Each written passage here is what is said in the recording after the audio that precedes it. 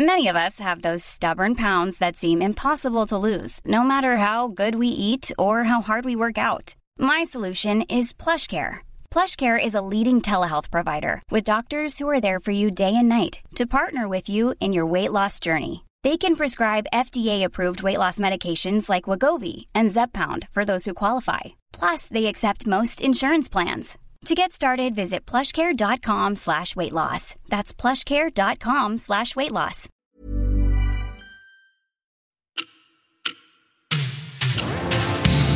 Hej och välkomna till dagens avsnitt av Ecotime Podcast. Med mig i studion idag har jag Albin. Hallå. Och även vår gäst Ola Stray, som vi välkomnar till Ecotime Podcast. Hallå, och tack för inbjudan.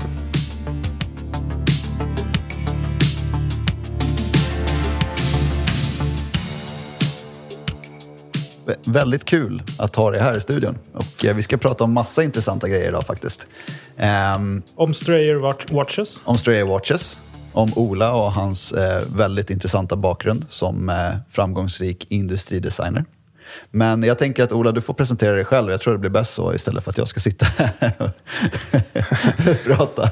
Tack så mycket. Och kul att få göra det här sällskapet och få träffas igen, får jag säga. Min bakgrund, jag är ju industridesigner och ingenjör. Jag har jobbat som designchef globalt för Atlas Copco, som är ett stort globalt företag, i över 10 år.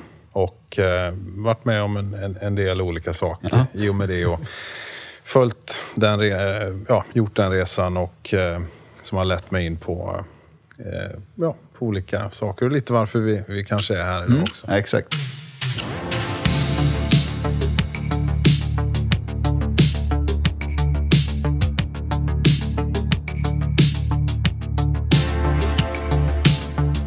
Okej, Ola, men hur länge har du varit klockintresserad då? Du, jag minns ju min första klocka som jag fick av min mamma. Och det här är så tidigt så jag kunde faktiskt inte ens klockan. Men jag minns hur den såg ut. Och det var en blå Candino med blått läderarmband på i stål naturligtvis. Ja. Och kanske det starkaste klockminnet är när min farfar gav mig en digital silverfärgad, blankpolerad klocka med ett milaneserarmband. Och så var det ju tryckt Stray på för hans affärsverksamhet som han hade. Och känslan och den stoltheten i att gå i, jag tror det var 3:e eller 4:e klass med den klockan och ha namnet på. Det satte sig. Ja, det satte sig. Ja, härligt. Så liksom, du har ju designat ditt egna klockvarumärke, tagit fram en egen klocka som nu återigen har namnet Stray på, eller Strayer i det här fallet. Hur liksom under tiden efter att du växte upp och hade de här första interaktionerna med klockor, hur har liksom klockintresset frodats och utvecklats under liksom vuxen ålder och sådär? Har du köpt mycket klockor eller har du mer kommit i kontakt med dem på andra sätt? Eller? En del köp av klockor jag har gjort. Jag har inte köpt så mycket klockor som jag hade velat. Jag har en väldigt lång lista på klockor som jag ville köpa och som var favoriter. Men jag ville nog hellre göra en egen klocka. Är nog mer formad åt det hållet. Att det var roligt. Där fanns mitt driv. Men jag vet att jag tittade i så många år på att köpa Rolex GMT, den här Sofia Loren. Den 1670-60 heter den. Exakt. 167-60. Ja, Fat Lady, Sofia Loren. Älskar den. Men sen en kompis i Italien som hade den och han hade lite finare handleder än vad jag hade och så mycket coola ut på honom. Så, men jag gillade det här att det var inte standard. Det fanns någonting unikt med den där. Och en av mina favoriter som ligger fortfarande hemma som jag köpte, det är ju en Breitling 24 timmars 48 mm Cosmonaut. Och fast den har den diametern så är den väldigt lätt att bära och väldigt nätt. Och jag älskar den här 70-tals stilen på den. Hur länge har egentligen tanken på att starta ditt egna och designa din egna klocka funnits? Är det någonting som har funnits med dig liksom sedan ganska många år tillbaka eller någonting som har kommit nu på senare år? Jag tror att tanken har funnits med under ganska lång tid.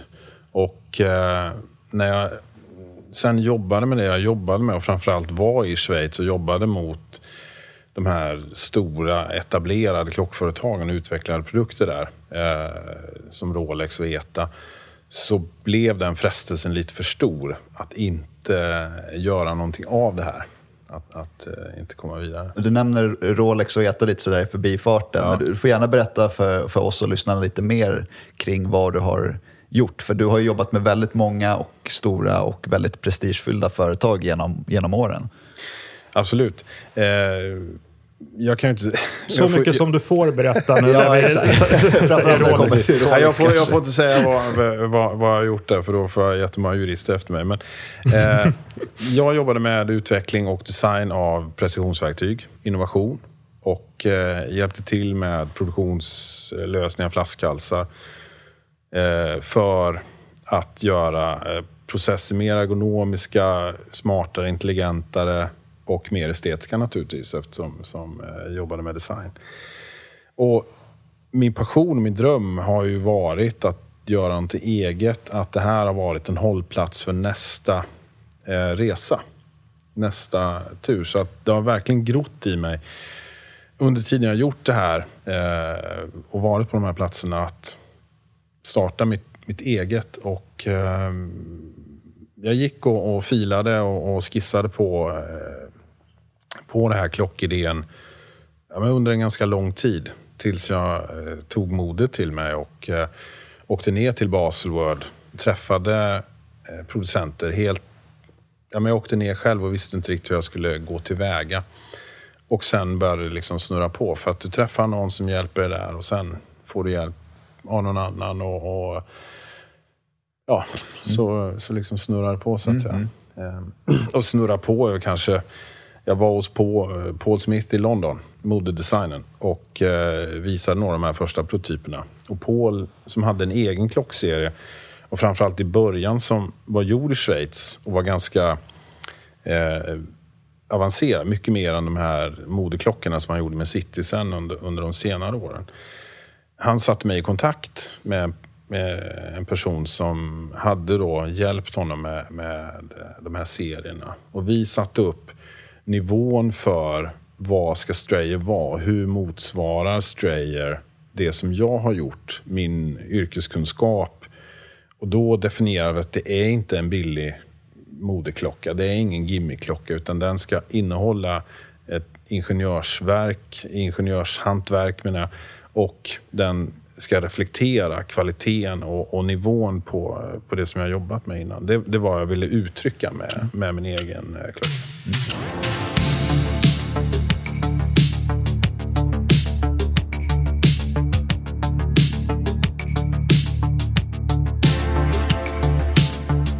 Du har varit och jobbat för Rolex, som är det är ett av de tyngsta, det måste vara det tyngsta varumärket i klockvärlden.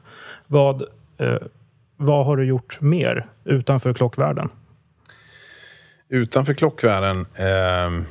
Jag jobbade ju som industridesigner i flera år och jobbade som konsult. Och då jobbade jag åt olika, egentligen premiumföretag i en väldigt massa olika branscher. Jag tror att det som var en gemensam nämnare, om du jobbar för Thule eller om jag jobbade för ett företag som utvecklade premiumprodukter för byggarbetsplatser, så var det hållbarhet, det var tidlöshet. Samma i Atlas Copco, så handlar det om att jobba hela tiden med produkter som har en ganska lång horisont. Jag har aldrig jobbat med mode med den korta horisonten, utan de produkterna har haft en livslängd på 10-20 år. Och för mig måste då designen reflekteras i det. Att det måste vara en design som tål ögats slitage. Det var Sven Lund på Källemo som sa det, tror jag, möbeldesignen där. Så det har jag haft som ett motto i allt jag har gjort. Har du något exempel på någonting du har designat som du får dela med dig av? Ja, vi har ju, jag tog med några exempel på verktyg som man använder i bilindustrin och i klockvärlden. Vi fick bland annat Red Dot Award 2018 för några av de här produkterna. Så att de är publika och offentliga. Och det andra här, det används ju i produktionen på Tesla, BMW, Porsche och så vidare. Så vi har 3 stycken saker framför oss på bordet och vi kommer lägga upp bild på det på ecotime.com i artikeln om Stray Watches såklart. Vad kan du berätta om dem? Det jag kan berätta om dem är ju att de här produkterna används ju för att kvalitetssäkra och säkerställa att den passionen som de här företagen vill ge vidare till sina kunder är så bra som det bara går. Och de är ergonomiskt utformade, de är utformade för att kunna repareras, servas, användas i 24/7 och ska ha den kvalitetsnivån för att kunna vara i olika operatörers händer i så många år. Det är väl en av de stora liksom, viktiga delarna i det. Och så ska de naturligtvis de har ju en estetik, mycket av uppdraget eller det stora uppdraget från ledningen på Atlas, det var ju att ta bolaget från att vara ett verkstadsföretag till att bli ett premiumvarumärke för att produkterna var premium, och då ville man lyfta upp designen med produkterna med hjälp av designen så att de fick reflektera det här premiumutförandet. Och det var en ganska stor del av det här då. Hur mycket är ren funktionalitet? För att de här används ju för att montera och skapa mekaniska produkter och annat. Hur mycket ska vara ren funktionalitet och hur mycket ska vara estetik? För att det känns ju spontant som att det viktiga är att saker och ting fungerar, men de här, när jag kollar på dem, det är ju vad ska man säga, verktyg som ser bra ut. Som ser bra ut. Exakt. Så hur approcherar man det? Och en fråga till. Hur mycket får du sätta din egen estetiska stämpel på dem? I det här arbetet så är det en väldigt bra fråga och väldigt observant. Att när man jobbar med produkter som används av människor så vill man ju inte addera exempelvis för mycket vikt, utan man vill snarare känna som i en Marvel-film att man lägger till någonting som gör att den här personen blir starkare. Det här blir deras superpower. Nu tänker jag på Iron Man direkt. Ja, men lite Iron Man. Och känslan man tar i de här produkterna, det är bara wow. Och den effekten har vi verkligen försökt att designa in. Och det är ju inte bara en estetisk effekt, utan det är ju hela den iterativa upplevelsen av vad en produkt signalerar tillbaka till det. Och det tror jag, bilar är ju en väldigt tydlig sån produkt. Om du tar i inredningen så börjar du känna direkt att den talar till dig. Den sänder tillbaka någon signal. Och oavsett om en produkt är designad eller inte så kommer den att ge dig signaler tillbaka. Och det jobbar du väldigt mycket med att bestämma. Vad är det för signaler som kommer från det här? Som användaren ska bli varse om. Så att vi bestämde och fick göra det, bestämde allting vad de här skulle uttrycka. Och det är baserat på funktion rakt av, för att vi fick väldigt mycket storlekar och liknande som vi skulle förhålla oss till och jobba med. Och de här har använts för att montera komponenter i bilar bland annat. Precis. Så att om vi tar ett säkerhetsbälte exempelvis så är det ju kritiskt att det sitter fast. Och då registreras ju alla de här åtdragningarna i datasystem som lagras för att man ska veta att men den här produkten är liksom godkänd, sitter fast. Och exempelvis om vi tar Lamborghini, när vi var nere och jobbade med killarna där, så stod vi i motorutrymmet i den här monocoque carbon fiber bilen, och där sitter ju skruvar av olika storlekar överallt. Och då måste verktyget kunna säkerställa att alla de här olika skruvarna är åtsatta med rätt moment, det vill säga att de är åtdragna tillräckligt hårt, inte för hårt, inte för löst.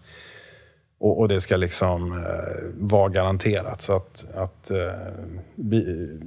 ägaren av bilen och de som tillverkar bilen har de garantierna. Så att vi inte har några olyckor eller kvalitetsproblem i onödan. Hur många gånger har du fått ett handslag eller en kram från någon på golvet som har bara tack Ola för att du har fan förgyllt min vardag här? Har det hänt någon gång? Men det har hänt några gånger. Vi reste jättemycket och då säger vi var några stycken i olika team, konstellationer. Det här är ju inte ett enmansjobb även om jag hade förmån att få leda just designen och dela utvecklingen här.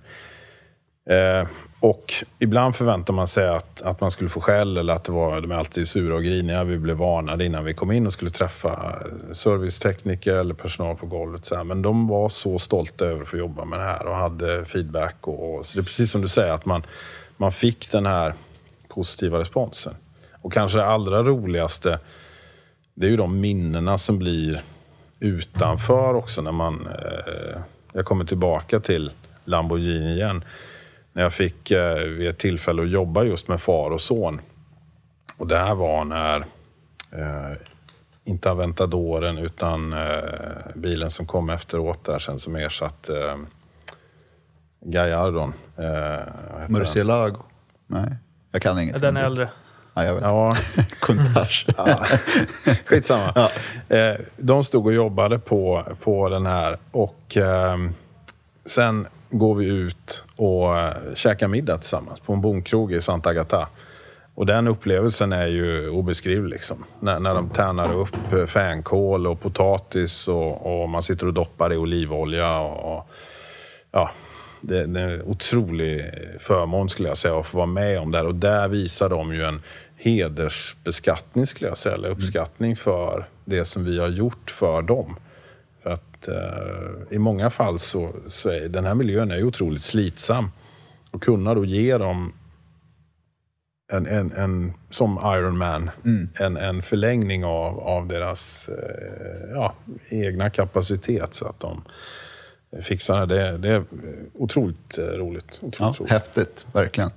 Och nu tog jag faktiskt en närmare titt. Vi har lite klockor från Strayer, från dig på bordet. Ja. Som vi ska prata mer om designen och sånt snart. Men jag noterade att det står STR på baklocket. Och nu noterade jag på att en av... Ser man maskiner? Eller, maskinverktyg. Ett av verktygen som du har designat, att det står STR på den och står STR på baklocket av klockan. Är det din egen... Är det designstämpeln då, eller? STR på klockan står för Stay Turn Release, som är det här patenterade utbytbara systemet. Och inget annat. Okej, inget Allt annat är bara en ren tillfällighet. Jag förstår, jag var tvungen att fråga. Men det är en bra fråga, en väldigt bra fråga. Och det här är coolt. Du har designat, du har varit med hos Rolex, du har varit hos Thule, Lamborghini, Tesla. Ja, Tesla hörde jag förbi farten. Får du prata någonting om det?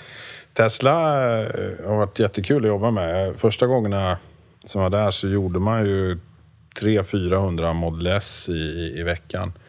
Och på en traditionell bilfabrik så monterar man ihop kanske 1000 bilar per dag. Någonstans mellan 1000. De som är riktigt vassa, de har upp mot 1500. Och det är exempelvis när Ford pickar upp en F150 som är världens mest sålda fordon år efter år. Men Tesla i början här gjorde 400 bilar per månad. Och till att de har alla de här modellerna parallellt nu. X, S och 3an. Så jag har varit en hel del följt deras resa. Det har varit också en väldig förmån att få jobba med ergonomi där, jobba med produktutveckling, jobba med koncept och lära känna de personerna som var i den miljön också. Och då har du träffat chefen också? Du, det här är ju också en rolig grej, för jag hade ju tyckt det har varit kul att träffa Elon. Och vid ett tillfälle, han var där vid några tillfällen när jag var där, men vid ett tillfälle så fick jag höra att han är alltså kontoren ligger mitt ute i produktionen som de här små skrivbordsmiljöerna där ingenjörerna sitter. De sitter mitt ute där. Och Elon sov i en sovsäck i ett av de här små båsen och så gjorde han intervjuer bredvid. Och jag tänkte, men det är perfekt, då går vi förbi och ser om vi hittar honom. Men då, mina värdar ledde mig åt ett helt annat håll. Så det var helt uppenbart att vi inte skulle träffa honom. Så att, det var kanske tur, men det hade, ja. Hur är likheterna mellan att utveckla en egen klocka som du har gjort och dina tidigare erfarenheter från arbetslivet? Det känns som att det är mycket som har gått hand i hand ändå, eller? Jag tror att om man jobbar med passion, många av de här företagen är ju väldigt passionsdrivna. Tesla naturligtvis, som är så ungt, har ju kvar mycket av Elons passion, för han är grundaren. Men när man kommer till Ferrari, och Ferrari är väl ett av de varumärkena som också verkligen har lyckats bevara, jag skulle säga Ferrari, Porsche, Lamborghini, där det kulturen genomsyrar bolaget fortfarande. Och på Ferrari var ju otroligt läckert.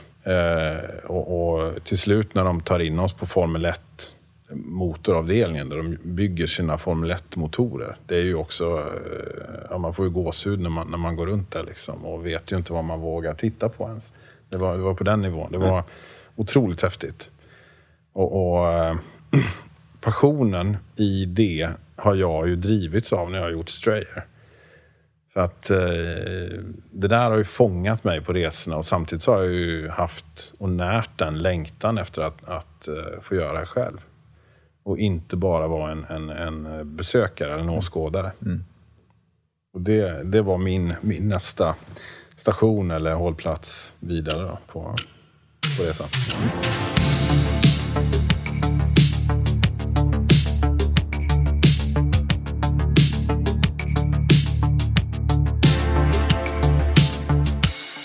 Och hur kommer det sig att du...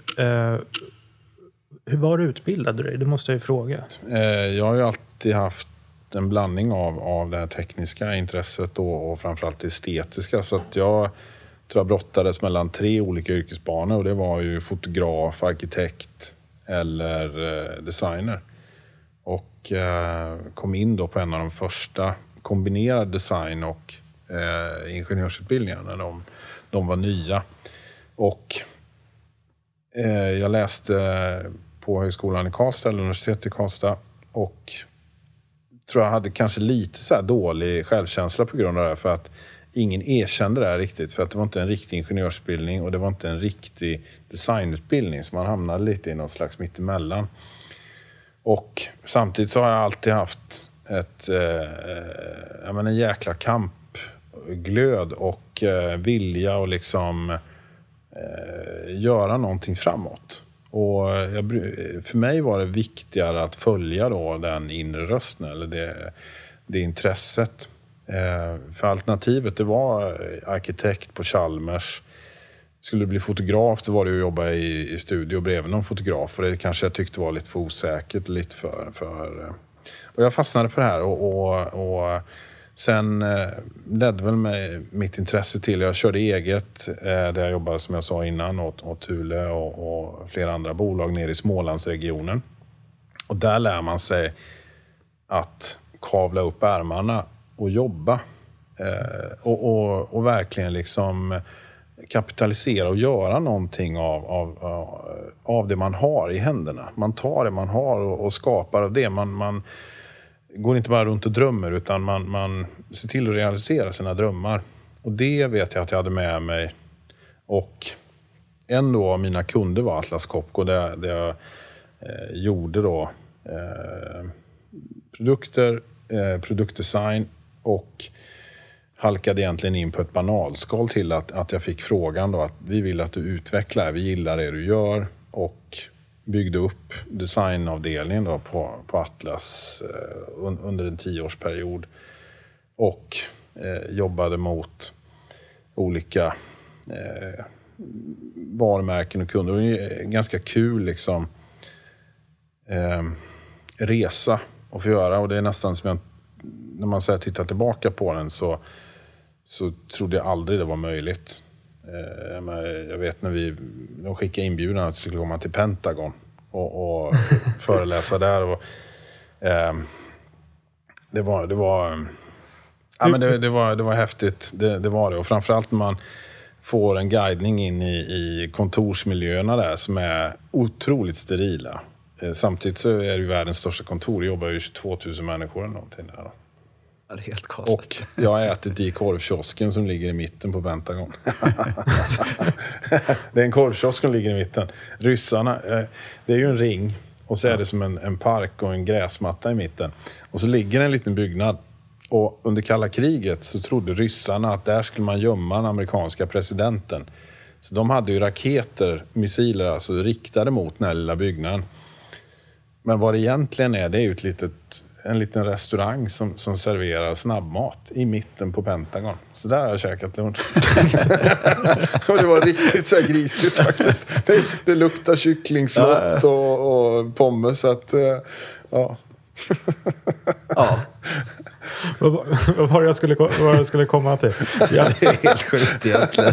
Ja, men det är kul. Ja, men det var en verkligen. lång utbrodering på din fråga om min utbildning. Men ja. Men varför jag frågar om utbildning och alla de här intressanta arbetsplatserna och uppdragsgivarna du har haft är ju för att om ditt mål hela tiden har varit, eller någonstans på vägen kommer du fram till att jag kommer vilja ha mitt eget klockmärke. Och ett klockmärke är ju inte bara en klocka är ju inte någonting du bara smäller ihop, utan det måste vara, nu låter det lite pretentiöst, men det måste vara en känsla, det måste vara snyggt, estetiskt tilltalande som vi talat om. Det måste fungera rent mekaniskt, det är massa olika komponenter. Och allt du designat och gjort, när du kom loss, om man får uttrycka sig på det sättet, och skapade ditt eget klockmärke, då är det ju du som har tagit dina erfarenheter och komprimerat in det i en klocka som folk kan ha på armen, tänker jag. Ja. Det var jag ser framför mig när vi pratat med dig, när vi pratar med dig nu och när vi sett dina klockor. Ja. Har jag rätt? Eller?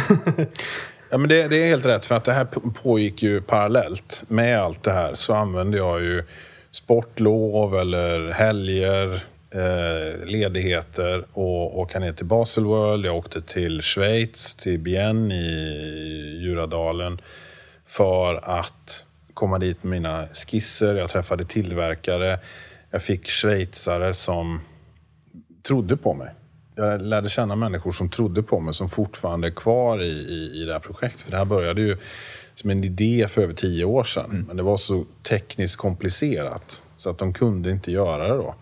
Och jag hade den idén och jag visste att om vi liksom gör det här tillsammans så är det just schweiziska finmekanik, urmakarna som är kapabla att göra det. Och till slut nu efter alla de åren så har vi lyckats få till den precisionen det vi vill göra. Och resan som du är inne på, Albin, under vägen har ju varit, jag vet inte hur många gånger jag har blivit heartbroken, eller efter 6 månaders väntan på prototyper så har vi tittat, nej, det var inte där heller. Liksom. Vi har ju en liten låda här med de tidiga grejerna och ser hur det har utvecklats. Ett par iterationer. Ja. Och det är ju också en del av designprocessen att man tar fram en idé. Jag hade en idé. Jag tog det här till Schweiz. Man tar fram en prototyp, sen utvärderar man den och så gör man om och så förbättrar man. Och varje iterationsprocess har ju tagit 6-7 månader många gånger. Och det har ju varit en otrolig utmaning. Men samtidigt, brinner man för någonting, tror man på någonting, så går det att genomföra. Och i ljuset av exempelvis Elon, nu han har kämpat för sina grejer. Han har ju byggt en bil, han har byggt en rymdraket. Och det är ju bra mycket svårare än min klocka. Och då har jag känt så att det här lilla i jämförelse är ju ingenting. Så att, och det är kul, för det är inte första gången folk i Ecotimes podcaststudio suckar över ledtider i klockbranschen, kan jag avslöja. Nej, exakt. Jag kan väl säga att schweiziska tidsindustrin eller klockindustrin är inte i tid. Nej. Quote me. Jag har förstått det.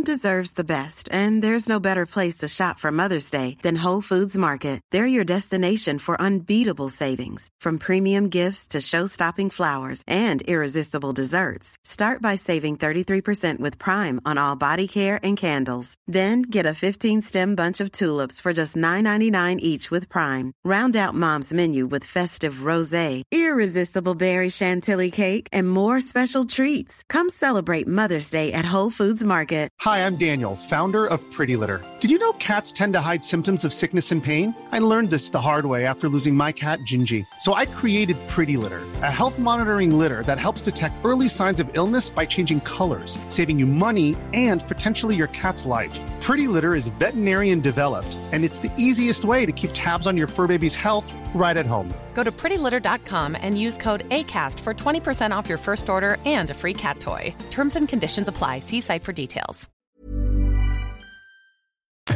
Ja.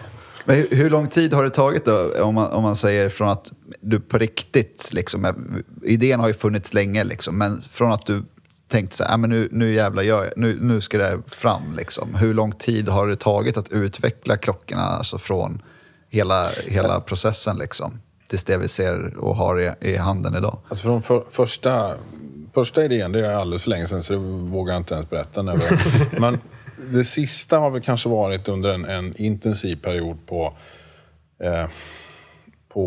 säg 2,5 år då, när min kontaktperson i Schweiz, för projektet var ju begravt och nedlagt, de vi hade jobbat med sa det här går inte, vi parkerar nu, vi liksom, jag har lagt ner tusentals timmar och jag hade lagt ner massor med pengar och tid. Och så kände jag att okej, kill your darlings, nu det får vara nog. Och hon byter jobb och hör av sig och säger, du, de har tittat på det här projektet och vill att vi träffas. Så jag flög ner till Schweiz. Jag pratade med min fru och så sa hon att klart ska åka, liksom. Jag var själv ganska less på det. Jag tror att de som känner mig och har varit med har undrat om jag är klok säkert, men det vet de att jag inte är. Men skämt åsido, men har väl sett hur glädje och sorg har följt efter, och vilket är naturligt. Men jag åkte ner och satt med en schweizisk urmakare som bara pratade franska. Jag pratade väldigt lite franska. Och han... ungefär så är min franska. Ni får be om ursäkt till alla fransktalande. Men vi upprättade i alla fall ett slags agreement om att vi går vidare och nu kör vi och det här är görbart. Sen presenterade de en prototyp och jag kände att amen, det här är det som jag har längtat efter. Och efter det har det gått ganska fort. Jämförelsevis då. Så att det som vi sitter med nu är ju de sista iterationerna. Nu är det alltså utfallsproverna från produktionen som vi har med här, där vi har fått till den precisionen, där vi har fått fram den känslan i interchangeability, utbytbarheten, som jag började jobba med. Precis, för det är det som är hela nyckeln till klockorna. Det var min idé. När jag tänkte då, om vi tar, vad ska jag göra i klockvärlden? För jag är inte urmakare och jag gör inte anspråk på att vara urmakare heller. Så jag kan inte komma med en grand komplikation eller någon typ av innovation när det gäller i urverket. Utan för mig var det min bakgrund då som ingenjör, som designer, absolut estetiska, tilltalande, men jag ville komma med någon typ av mekanisk innovation till det här. Och idén med utbytbarhet är ju inte ny. Gucci gjorde ju sina färgglada ringar på 80-talet. Det har funnits andra märken som har jobbat och lekt med utbytbarhet, kanske med en bajonettkoppling eller någonting. Men jag ville ha ett mekaniskt system som matchade finmekaniken som är i en klocka. För jag kände att det var liksom mitt sätt att visa också en respekt mot det här. Och det tror jag att de schweiziska tillverkarna har gillat. Det är därför de har trott på det här och lagt ner så otroligt mycket tid i det här. Och då måste vi vi har inte pratat någonting om att man kan faktiskt byta ut boetten på klockorna. Nej, sant. Och det fick jag patent här nu på. ett unikt patent på den mekanismen. Att du kan, och det skulle vara seamless, det ska inte synas när du har klockan på det, men jag ville få in den här mekaniska lekfullheten i klockan. Och att du kan byta ut boetterna, att du kan leka med armbanden är ju en sak, och det tror jag alla som har klockor ser vilken otrolig skillnad det gör. Men i det här fallet att kunna ha samma typ av personlighet, men att du byter yttersidan. Och på något sätt hämtat lite från ett intresse av mode och den typen av utbytbarhet, eller hur man kan framhäva olika personligheter. Det tyckte jag var en rolig... Det var mitt mål att få fram det där på ett ingenjörsmässigt sätt. Och det måste jag säga, både jag och Alex, vi har ju klämt på klockorna. Och vi har lekt väldigt mycket med det. Ja, och det är som att man tänker att byta boett på en klocka, att det kan vara lite rassligt och enkelt. Liksom. Det här var som att stänga en kassaskåpsdörr. Det satt så... Ja, man måste göra det själv för att... Man måste få uppleva det själv för att förstå, men... och det var det jag tänkte också. Hur lång tid tog det för dig att få fram så att boettbytet blev på det här sättet? För att det sitter som handen i handsken verkligen på klockorna. För när man håller igen, då förstår man inte att man kan byta ut den. För att det känns som ett solitt stycke som en vanlig klocka. Men det är ju tvärtom. Du kan ju byta ut det till 2-3 andra sorter. Jag vet inte hur många olika sorters boetter du har gjort, men... Ni har ju sett lådan här med godbitar som har gjorts över åren, och jag tror att några av de här är från 2012, 2013. Så att jag skulle säga att få till den precisionen och den mekaniken har varit över 10 år. Då har jag en extra fråga på det. Med din bakgrund och att det här jag ska inte kalla det passion project, nej men har det varit och ledtider och så vidare, tror du att det är jobbigare att jobba med dig som har så höga krav på precisionen och så vidare, har du än någon annan? Det tror jag säkert. Jag hade extremt höga krav på de som var i mitt team, i designteamet exempelvis. Så det var ju bortåt 20 personer. Men det var också för att jag ville att det skulle återspeglas i produkterna. Och så har det varit med det här också. För jag vet att kommer du ut med någonting där man inte är riktigt stolt sen, så kvittar det hur lite tid eller hur mycket tid du har lagt ner. För ingen är nöjd. Men har du liksom drivit dig och de andra till den nivån du verkligen vill ha, så blir folk stolta. Och det är det de minns. Och då glömmer man bort de här vedermödorna och det som var jobbigt på resan. Gör man inte det, så kommer man ju komma ihåg dem för evigt. Och det tror jag gäller allting. Och kollektionen som du har tagit fram nu är, vad heter det? Det är exakt så här jag vill ha det. Faktiskt. Det är precis så här jag vill ha den. Klockan, det är ju en typ av modell nu som finns då i olika färger. Och jag har naturligtvis fler modeller och uppslag inför kommande här. Men den har kommit dit jag verkligen vill ha den, och jag känner att jag är nöjd, otroligt nöjd med det som ligger på bordet framför oss. Ja, berätta, vad har vi framför oss? Så i och för sig. Jo, det är klart. Vi har din första kollektion då framför oss. Ja. Och det är ju alltså en schweizisk mekanisk klocka. Boetten mäter då 45,8 mm. Modellen heter STR 4601. Och den finns i 5 olika färger. Den kommer med en blankpolerad / borstad boett som standard och en mattsvart PVD-boett också. Och sen så med 2 olika läderremmar i matchning till urtavlan då. Den har egentligen inga komplikationer, inget datum, inga grejer, utan det här är min Peace Majestic som ligger där. Och trots sin storlek så den är inte så hög, så har jag jobbat med och få den att upplevas som ergonomisk och ganska lättburen på klockan. Eller på handleden. Urtavlan är väldigt intressant. Ja. Berätta lite mer om den. Alltså urtavlans inspiration kom ju ur... Det är ju en liksom hint till det svenska industriarvet också. Svenska företag var ju världsledande på produkter som mätutrustning, och då var det väldigt mycket manuella visare och mätare som var på de här. Så jag har plockat inspiration därifrån, och klart att det finns en dos av lite automobilia och flygare också. Men framförallt så är det en hint av svensk industrihistoria som jag också tycker återspeglar och kommer in i naturligt i den här produkten. För det är ju verkligen en fusion mellan svensk liksom, industrialism på något sätt och även den här schweiziska mekaniken och hela deras arv liksom i en kombination. Och det finns lite mer delar av klockan som är svenska också, eller hur? Ja.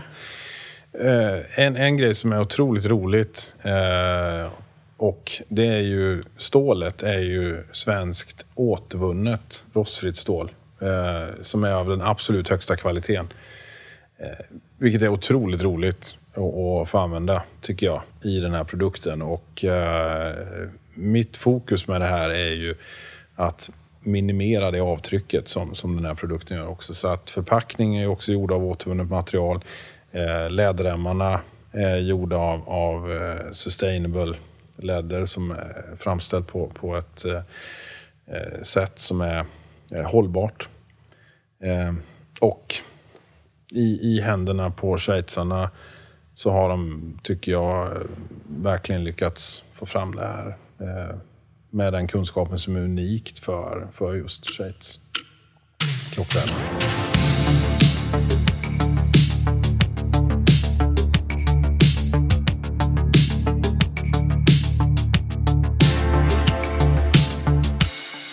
Vad kommer hela idén då med den här utbytbara boetten? För det känns som att det är mycket hållbarhetstänk bakom klockan och hela det här, och även från din liksom yrkesmässiga bakgrund inom industri och allt det du har gjort.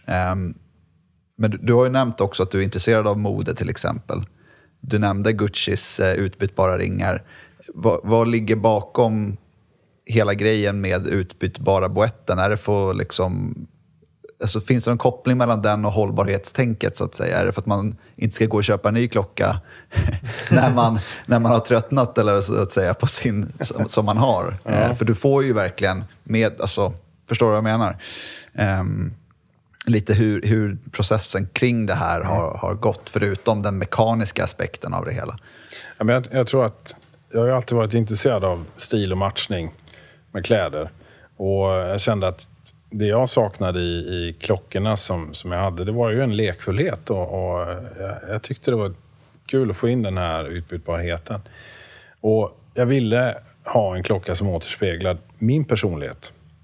Och där är ju idén att kunna ge en och samma klocka olika utseenden, fast med samma hjärta, om man får använda sig av det. Och med den bakgrunden som jag har, så var det naturligt att skapa en mekanism som skulle reflektera det då, att klockan får en personlighet och med skalen och utbytbarheten då, som bäraren kan välja hur man gör. Och det gäller både boetten och det är quick release straps och så vidare. Så man kan... Jag hatar ordet mixa och matcha. Eller uttrycket mixa och matcha. Men det här är ett väldigt premium sätt att göra det på om man gillar klockor, känns det så. Det var det jag tyckte var kul. Att det ska inte vara någonting som man lite så här föraktfullt fnyser åt och ser på för barn eller för att det blir lite tuggpop. Utan det här är ju för män och kvinnor som gillar exklusivt och det här är lekfulla blandat. Jag tycker inte att det ena behöver utesluta det andra, utan det var mitt mål att få in det här i lekfullheten på ett ingenjörsmässigt mekaniskt sätt. Vi pratar mycket om mekanik och mekanismer och grejer. Berätta lite om urverket. Vad har du valt? Vad är det för något urverk i klockan och så? Det sitter ett något modifierat Celita SV200. I processen så utvärderade vi ETA och Valjoux. Men urverket från Celita har varit otroligt hållbart och bra att jobba med, skulle jag säga. Så att de modifieringarna som vi har gjort har ju varit för att anpassa urverket till mekanismen som sitter integrerat i själva klockcaset. Så har vi varit tvungna att jobba med storleken på höjden, längden på upp till visarna. Och en rolig liten detalj är ju att maskinellt så är ju klockan borstad för att få den här industriella looken. Men rotorn har gett den här rosépoleringen som en liten detalj som tittar ut det här lilla... Ja, precis. För det, man har ju ett litet kikhål så att säga i bakboetten in till hjärtat så att säga. Då. Så det är inte det här hela stora fönstret utan det finns en liten kristall-safir-fönster på baksidan där man kan titta in och se rotorn. Och sen har du ju skruvarna som en tydlig del av designen som också ska symbolisera det här hantverket eller det som är min bakgrund som blir en tydlig del av det här maskinella, industriella känslan i klockan. Mm. Och när vi ändå pratar om maskinell, industriell känsla så hela mekanismen för att byta boett är ju lite intressant. Ja. Då får du gärna berätta mer om. Alltså jag kommer inte att säga så jättemycket om den. Den ska ju upplevas. Ja, och det är svårt. Fel format att prata om. Den är gömd där. Nej då, men... Vi kommer lägga upp bilder på allting på Ecotime. Och vi kommer, video på Instagram. På Instagram, exakt. Och, men det som, apropå känslan i klockan. Jag pratade om Paul Smith här förut i England. Och nu när jag var där i påskas så träffade honom och visade. Han är för övrigt första kunden. Han var tydlig med att han ville vara första kunden till klockan här. Så han beställt en rosa. Det känns väldigt Paul Smith att beställa en rosa. Det var det. Jag hade med en blå där. Han gillade den väldigt mycket. Han har ju mycket blått också men den rosa där blir den som vi skickar över här. Rosa tavla då? Rosa tavla, nu lite gammal rosa och sen så är det då ett grönt läderman och ett tan som kommer till den då. Men det jag skulle säga, det var att när Paul tog klockan så säger han I always love the weight in this. Just där, och han, som man tänker annars att det ska vara litet, minimalistiskt, smalt och snävt och återhållsamt, så var det precis tvärtom att han älskade verkligen liksom känslan av att bara hålla i den och liksom väga den i handen. Och klockan är ju ganska stor jämförelsevis på 45,8 mm diameter och 13 mm hög, om jag har förstått det rätt. Hur tänkte du tänkte du jag ska göra en stor klocka eller bara blev det så? Från början så var mitt mål 42 när jag satte av och skulle börja med det här. Och ganska tidigt så blev det klart att med mekanismen så behöver vi göra en 44 och sen växer det lite till. Men den upplevs ändå inte som stor när man har den på armen. Och jag tror att med de här ganska korta hornen och hur de är gjord, klockan är inte jättehög heller, så sitter den ganska fint på. Och den sitter väldigt snyggt på damer måste jag säga. Som har lite nättare, generellt lite nättare handleder än män. Så att det blir ett fint statement på handen. Jag ska kasta ur några märken jag tänker på när... Jag tänker lite på Panerai. Ja, absolut. Nej men verkligen. Alltså, det är ju... I hur den bärs. Precis. Och då är det meningen att den ska vara relativt stor och väldigt bärbar. Vilka är målgruppen då, tänker du, rent sådär generellt? Målgruppen för Strayer ser jag, det är personer som köper kanske 3-4 klockor varje år. De har köpt de här standardklockorna och man tror jag är lite färdig med det. Man letar efter nya grejer. och man letar i premiumsegmentet. Så att tanken är att det ska vara en premiumprodukt, den ska vara i ett premiumutförande. Och titta, jag har fått ett par beställningar och väldigt mycket positiv feedback av både bekanta och andra som har Patek Philippe, Breguet, Audemars, Rolex och så vidare. Så att den feedbacken är väldigt kul att få. Ja, nu. verkligen, det förstår jag. Det. Och senast i helgen här så träffade jag två gentlemän som... Ena hade en Patek Grand Complication i vitguld. Otroligt vacker klocka måste jag säga. Helt fantastisk. Och den andra en Jäger Reverso. Också en fantastisk... Och Reverson är ju en tidig egentligen idé av det här med utbytbarheten. Eller att du kan flippa det. Jag tycker det är så otroligt läckert gjort. Så att... Men feedbacken när man träffar klockintresserade och de verkligen tar sig till den här produkten och tycker om den. För mig är det stora liksom, behållningen. Det måste vara häftigt att se liksom, när man visar upp någonting som man har tagit fram och utvecklat och designat själv. Och så visar det för folk och se liksom deras... Precis, det är kvittot. Ja. För mig är det kvittot liksom på att resan... men det här liksom... tar av här nu. Nu börjar det här. Och jag har en fråga på det. För att vi märker att många klocksamlare och insatta folk från klocksvängen helt enkelt har öppnat ögonen mer och mer för independent-märken och independent-tillverkare. Och det är alltid från folk som samlar på vintage Rolex eller komplicerade Pateker och sånt har upptäckt att det finns limiterade, nya, innovativa, intressanta klockmärken som man kan lägga till i samlingen. Och då undrar jag, identifierar sig du Strayer Watches som ett independent-märke?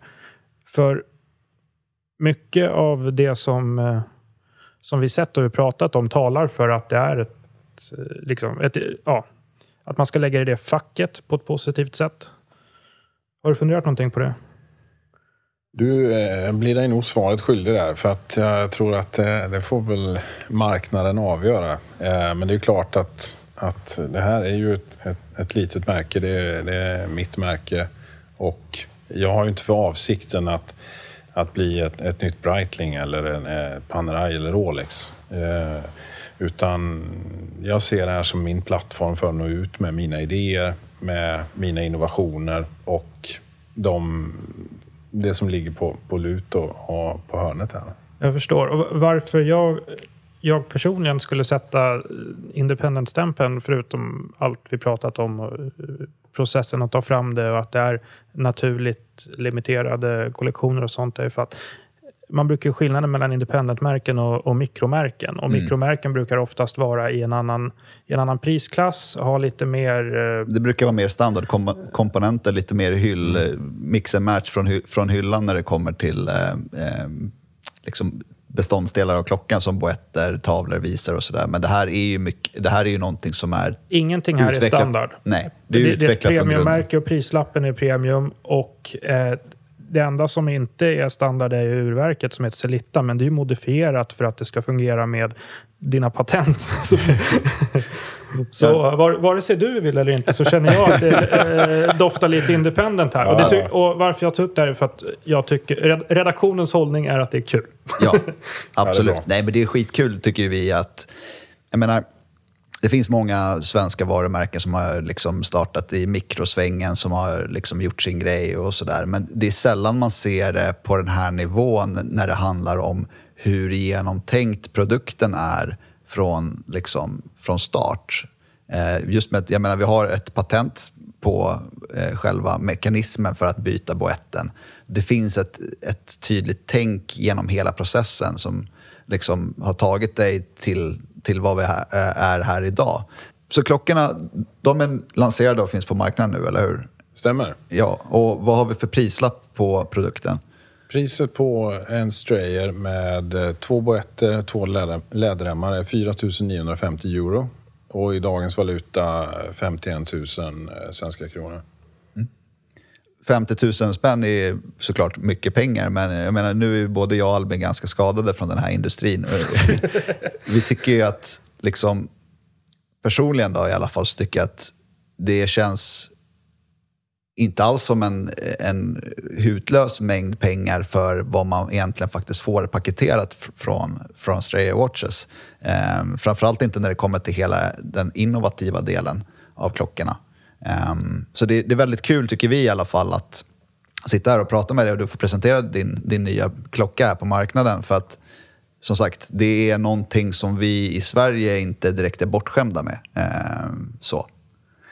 Kul, jag måste säga att det är väldigt roligt att få komma hit och få göra den bekantskapen och framförallt få den här feedbacken från er. För att nu har vi ju tittat på klockor som ni har, vi har sett andra grejer och det är ju otroligt vackra pjäser. Och jag känner mig hedrad och ärad att jag får ingå i det här på något sätt. Så att, tack igen för inbjudan och de vänliga orden, för att säga, om Strayer. Nöjet på vår sida. Ja. Innan vi rundar av då, så vad har du i pipelinen? För nu har du ju släppt din första kollektion. Det finns ju alltid. Vad är nästa grej då? Jag har två modeller som jag sitter och skissar på nu och som jag kommer åka ner till Schweiz och sätta igång här nu då under Q4, Q1. Så att, du kanske inte vill förtälja för mycket. Ja, men jag vill ju vara i nästa led redan. Där är jag. Så att det finns... Det är mer på gång helt enkelt. Det gör det, absolut. Ja. Och framförallt skulle jag säga, när det gäller boetter och utbytbarheten så kommer vi att bredda vad vi kommer att erbjuda där. Att det kommer att komma fler varianter. Och alla modeller och allting, det finns på din hemsida, strayerwatches.com. Ja. Och där går det även att beställa klockorna. Där går det att beställa klockorna. Och jag vet att ni två kommer att göra ett fint material och lägga ut och visa också. Och sen finns vi på Instagram och LinkedIn, där vi kontinuerligt visar information om vad vi gör och vad som är på gång och om våra produkter där. Om man vill fysiskt ta en titt på dina klockor innan då mejlar man till oss och så löser vi en känna och klämma session, för att vi är inte i någon butik än. Vi kommer troligtvis i England, just på grund av den relationen vi har med England, var ute i butik här. Men i Skandinavien så är det personliga visningar just nu. Så att, och ni är varmt välkomna och hör av er, så ska vi lösa någonting. För det tycker vi verkligen, att om man är sugen på en Strayer så bör man verkligen uppleva känslan in person, så att säga. För det är häftigt faktiskt. Ja. Och missa inte, vi kommer gå igenom hela kollektionen på ecotime.com. Exakt. Och så kommer vi mata ut en hel del på Instagram, och där heter vi Ecotime Group, för er som inte följer ännu. Vad bra. Du, Ola, du ska ha ett stort tack att du ville komma och prata om dels din väldigt intressanta bakgrund och för att du visar upp dina klockor, och för att du faktiskt är med och gör någonting för den svenska klockindustrin också. Det tycker vi är väldigt roligt faktiskt, och det är någonting vi alltid vill främja från vårt håll, så att säga, från mitt och Albins håll. Så det var superkul och trevligt att ha dig här. Som sagt, vi kommer lägga upp bilder på Olas klockor, Strayer Watches, på ecotime.com. Håll utkik på Instagram också för att se lite mer in action hur själva mekaniken och klockorna fungerar då i verkligheten. Så tackar vi er än en gång, och så hörs vi av snart igen. Tack.